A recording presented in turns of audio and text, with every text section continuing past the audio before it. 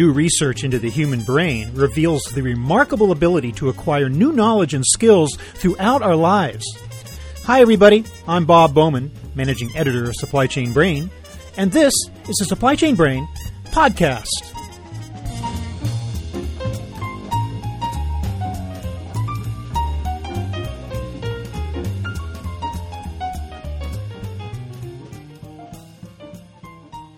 Conventional wisdom about the brain says we learn best in the first 5 years of life. After that, it grows increasingly difficult to absorb new information, such as a language, musical instrument, or new skill set. Now we're discovering that this assumption is wrong. New revelations about how the brain learns are emerging from the still developing field of educational neuroscience. Today on the show, I'm speaking with a leading researcher in that area. He is Dr. Jared Cooney-Horvath of the Melbourne Graduate School of Education at the University of Melbourne, Australia. We'll learn what educational neuroscience is and what it tells us about the brain's ability to keep learning new stuff as long as we have the right mental attitude. For example, stress can be both a positive and negative factor in learning. Dr. Horvath's findings take us out of primary education and into the business world, where it's crucial to learn new skills in order to stay relevant. Every human being can learn every skill in the world, he says. So here is my conversation with Jared Cooney-Horvath.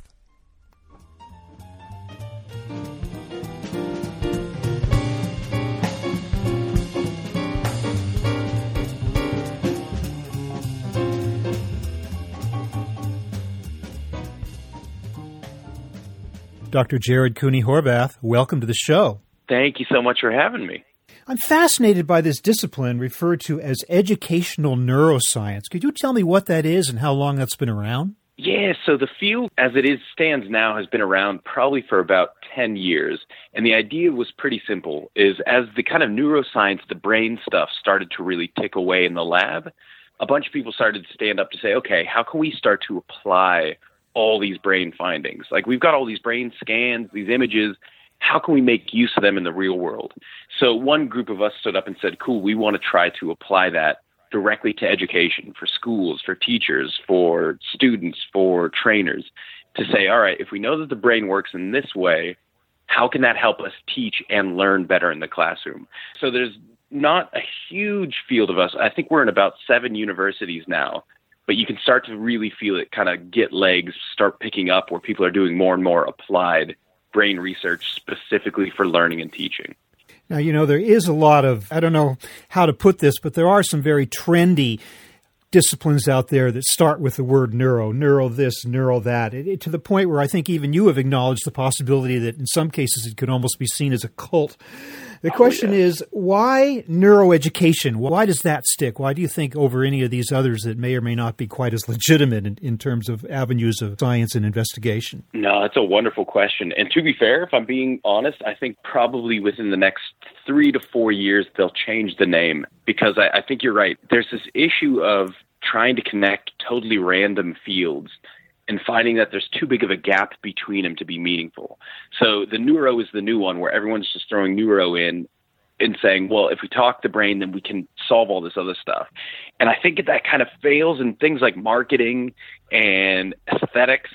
There's not a huge science base behind what they're trying to do, so it becomes really tricky. And I think you'll see the same thing with neuroeducation. Where we're kind of pushing now is called science of learning.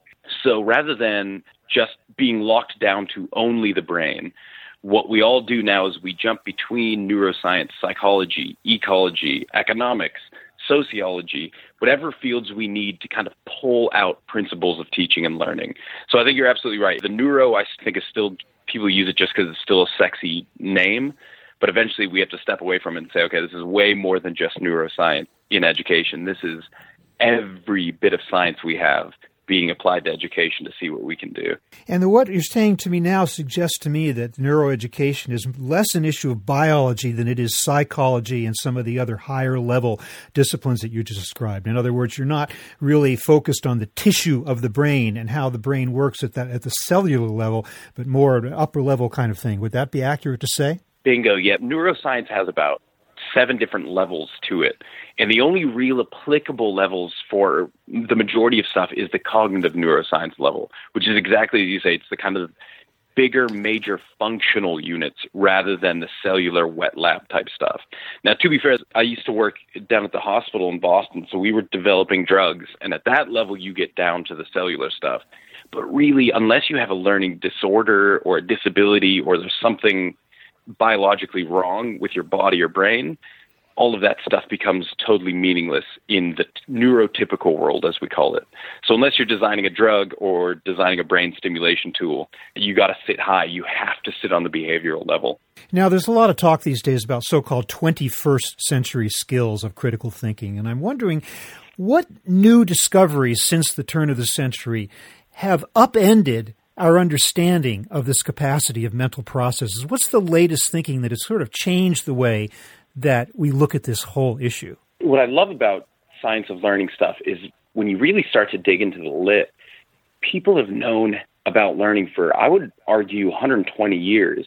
And really the story hasn't changed. It's just how we've come to kind of understand and apply it. Take something like this critical thinking 21st century skill. It feels new. It feels sexy. When in actuality, it's been around forever. People have always been kind of discussing this capacity, how to build it, how it works. And where we're sitting now is, I think we had this big push, especially by industries, where they said, okay, what do we need for future employees? We need critical thinking, creativity, all these other skills. So they sounded new, and schools said, yeah, we'll try and teach those. But at the end of the day, the scary thing is you can't directly teach a competency. It's impossible for me to teach you how to critically think. What I can teach you is content, is field knowledge, is processes. I can teach you about something, and then once you know about something, you can apply your critical thinking skills. But I can't just give you an all-purpose critical thinking skill that once you have it, it's a free flow. You can throw it into any field and apply it wherever you want to. And I think an easy kind of explanation for that is if you're watching baseball and you and I are talking about it, we can talk plays, we can talk bad calls, we can talk ground rule doubles all day. But I live in Australia now where no one's ever watched a game of baseball. They watch cricket. So all of our critical thinking skills, as soon as I watched cricket for the first time, I had no clue what the heck was going on. I couldn't. It doesn't matter that I have these great creative critical thinking skills in when I'm watching baseball. As soon as I watch a sport, a field that I don't understand, I'm back to an idiot. I can't even figure out what one foot in front of the other is. So this is where we get those competencies where we realize they're there, but we can't directly start by just teaching those and say, okay, you have a certificate in crit thinking. Congratulations, go get a job anywhere. You have to start at the beginning of every bit of learning, and that beginning is almost always content, field-specific content. Yeah. I still can't figure out what's happening in a cricket game, and believe me, I have tried. Oh, man, it is one of the weirdest sports I've ever seen. It is.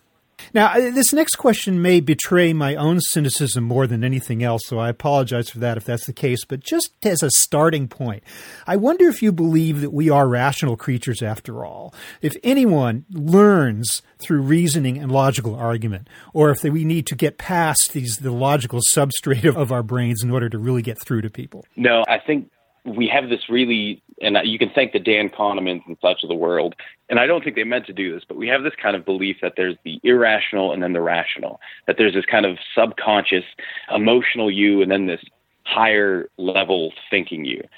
The two are so intertwined that you cannot separate them. We've found people with brain diseases where you've got some people that have zero emotion, so they're purely logical, and they are frozen. They can't move. They can't make even the simplest of decisions, which shows that you need emotions to rein in rationality. Then we've got people who've lost the front of their brain and they're highly reactive with zero rationality, and they're completely dead. They just sit there and don't really speak or do anything at all, which shows you need kind of this higher thinking to make sense of this deeper emotional stuff. So I never draw a strict line between the rational and the irrational. You cannot have deep thinking without emotions. You can't have emotions without deep thinking. I can see why people have drawn the line. It kind of makes it easier to think and talk about certain phenomena, but at the end of the day, you can't pull them apart. And so what I find is with learning, the good news is there is a trajectory. So regardless of who you are, what you're learning, every human being ticks the same boxes as they move along the learning process. Take anything you've learned, you can backtrack and say, oh, that's where I did that, that's where I did that, that's where I did that. And so that progression kind of moves from simple to deep. And the deeper you get with knowledge in a particular field, the more you can start to what we then say, critically think, debate, evaluate your concepts. And that's where I kind of think most people say, well, that's the deep rational stuff. So in that instance, yep, you need to go through that, I don't want to say rote memorization, but that kind of nitty-gritty surface learning before you can get to that real deep, pondering, creative, innovative type of thinking that you might be thinking of when you say rational thought. And so when we think in Kahneman's terms of thinking fast or slow, there's really not or. It's really thinking fast and slow, isn't it? Yeah. Bingo. What's cool is the thinking fast with Kahneman, that's a very biological thing. It still requires rationality. It's just we would be exhausted if every decision we had to make became purely rational. So that's the idea of heuristics. It's a biological shortcut where the entire body says, cool, what we're going to do is we're going to swing the pendulum a little more towards the emotion side. You still got to think. You can't just have your brain off. But we're going to use what we call gut feelings to know when a decision is good enough. So this is going to be weird, but take one of the people that we know that lost their emotional centers of their brain. So they became essentially purely rational. And what's cool, when you hear this story, think about things like computers. When people talk about AI, this is why a lot of people are leery about AI, because people like him. So he comes out, no emotions, purely rational. And you say, okay, I need you to sign your name. Here's a blue pen or a black pen. What do you want? And all of a sudden, this guy becomes hogtied. He can't just make the stupidest decision between a blue pen and a black pen because there's so many variables that he starts to rationalize through. So the black pen might have better contrast than the blue pen, but the blue pen has a soft grip, which is nice, but there's more ink in the black pen, but the blue pen has a clip, and he never makes a decision because he just keeps rationalizing. So at some point, we know that in order to make any decision, you have to get that gut feeling and say, cool, all these facts and variables aside, the blue pen feels better. I'm going with it. And there's where Kahneman steps up. Thinking fast is when you get a gut feeling really rapidly because you've experienced and learned so much stuff. And 99% of the time, the gut feeling works great. The slow thinking is how you build the fast thinking. But eventually, if the gut feeling falls away, you have to go back into that slow, deep pondering to actually get to an answer. Now, it's interesting. You yourself have taken pains to distinguish emotions versus feelings.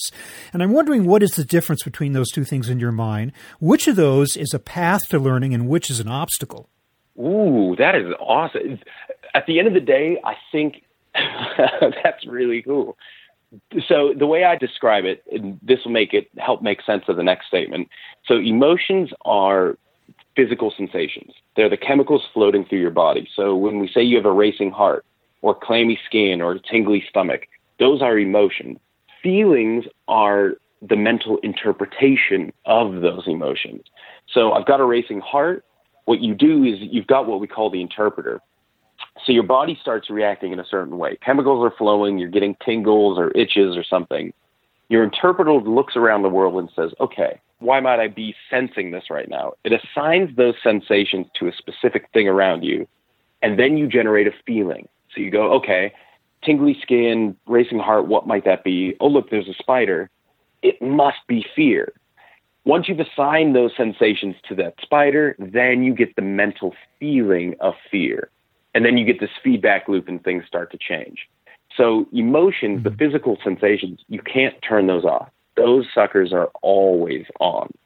And when we talk about boosting learning through sensation, that's one of the big things we're talking about is what's your bodily chemical milieu and how is that impacting your learning? But the feeling, once you select a feeling, that has a big ramification. So if you select a very wonky feeling, that could actually turn off your ability to focus, to learn, to zoom in. So stress is a big one. If I select stress as a feeling in the short term, that could boost my learning. We know small levels of stress actually help you remember things better. But if I continue to select stress day in and day out, then all of a sudden my ability to learn just falls through the floor. I cannot do it if I want to or not.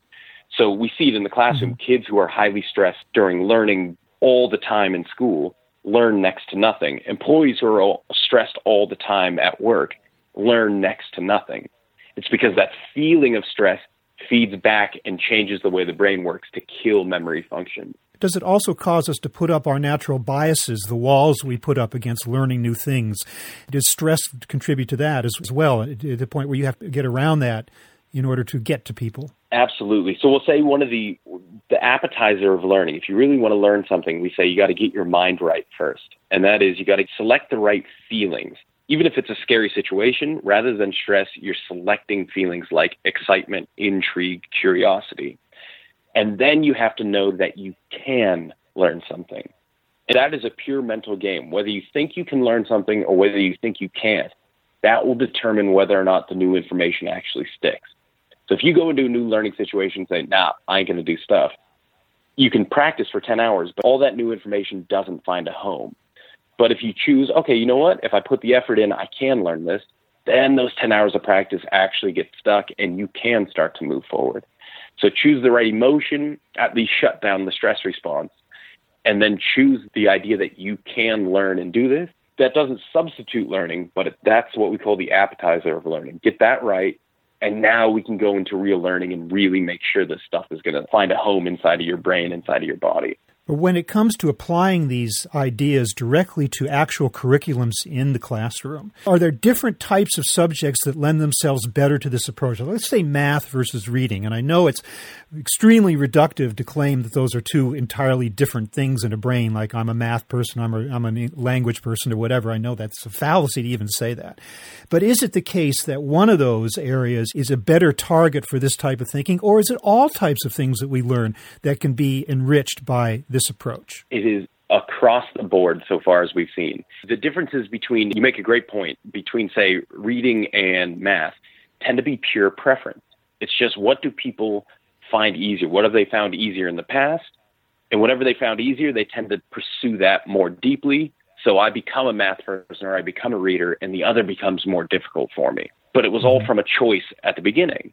So at the end of the day, we say any level of learning, from sports to skills to cognition, everything you do follows the same path. And if you can get your mind right at the beginning, we call it learning to learn. If you know how to enter into the learning game, you're going to do a lot better once you start ticking those boxes down the path. And like I said earlier, the learning trajectory is the same across the board. If it's reading, math, golf, we'll still go through those same steps of surface knowledge into deeper, into transfer of knowledge. So it doesn't matter what the topic is, we all do it the same. But I also think we define ourselves at a very early age about what we're good at and what we're bad at. Yeah. And when something comes at us that we decide we're bad at, let's say I'm a math idiot, for instance, we seize up. Yep. We don't want to learn. We can't learn somehow. Somehow something has to get around that prejudice that we put on ourselves, does it not? And that's where, I think you make a great point. A lot of people think, okay, I'm born with certain skill sets. Turns out, from all of our research, most people they're definitely not born with any innate skills. But what happens is they have hardships throughout their childhood. So by the time you're our age and you say, I'm a math person or a reading person, it's not because you were particularly good at math or reading. It's because you had negative experiences with and were bad with all the other stuff. So me, I can't dance, or so I say, but that largely comes from the fact that probably when I was a kid, I tried to dance, someone laughed, and I said, well, that's something I'm not good at. The only thing that no one's ever laughed at me at has been neuroscience, so that's all I'm ever going to do. So we don't even choose our preferences from what we're good at. We seem to choose them from what we struggle with. And you're right. So step number one, and we go back to that idea of getting your mind right, is when you recognize that the brain is ridiculously malleable. The only thing it does is change, which means every human being can learn every skill in the world. The brain is set up to learn. The only hindrance is whether or not you're going to allow yourself to go through that process. So step one, get your mind right. Figure out how your brain works and learn that you're in charge of that machine. And once you get that right and you say, okay, I can do this, now everything's going to stick. And magically, you'll find yourself getting good at math.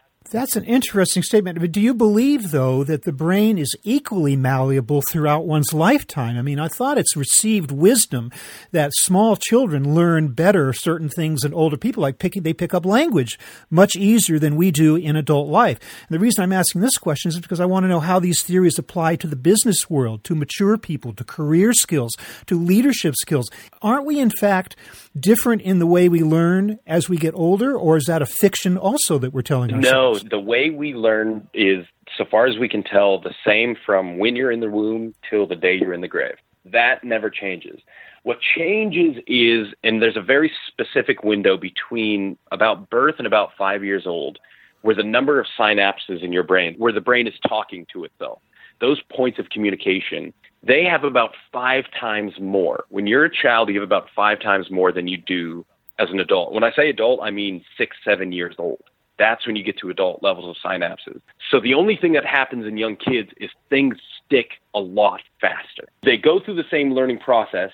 They just only need one exposure, one repetition, one thought, and they can form what's called a semantic memory. Whereas as adults, and again, by adults, I mean 7 years old, 8 years old, so just beyond the age of 5, that's when you start to need multiple repetitions to form a semantic memory and to start moving along the learning trajectory. Beyond 5, everyone learns the same way. And your brain, I don't care if you're 10 years old or 80 years old, your brain will remain as malleable, changeable, fixable, plasticizable, whatever you want to call it.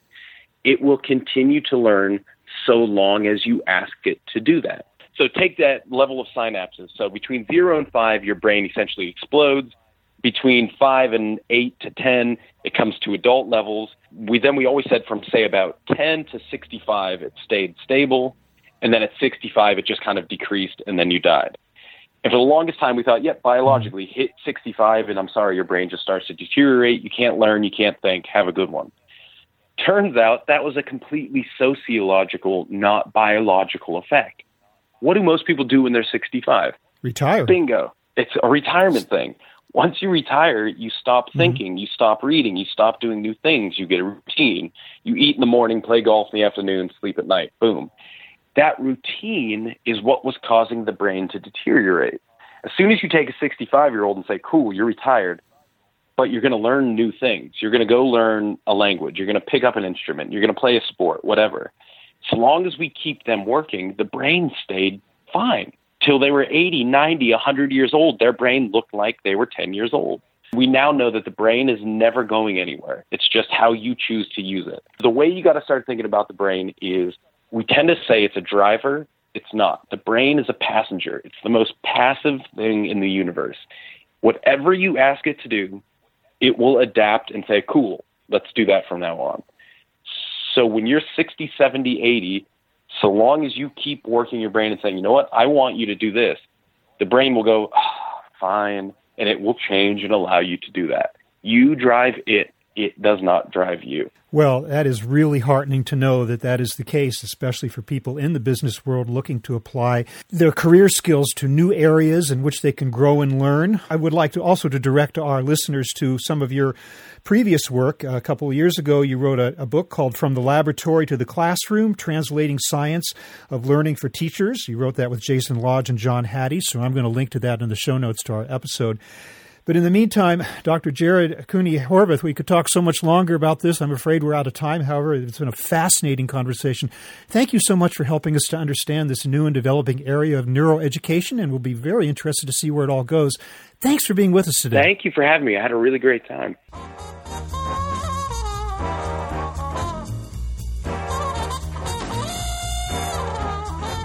That was my conversation with Dr. Jared Cooney-Horvath of the University of Melbourne, talking about the human brain's amazing ability to keep learning throughout our lives. We're online at www.supplychainbrain.com, where we post a new episode of this podcast for streaming or downloading every Friday. You can also read my Think Tank blog, watch thousands of videos, and access all of our other content, including the digital edition of our magazine. Look for us on Facebook and LinkedIn, and follow us on Twitter at SCBrain. You can also download or subscribe to the podcast on iTunes. Got any comments or suggestions on this or any episode? Email me at rbowman@supplychainbrain.com. See you next time.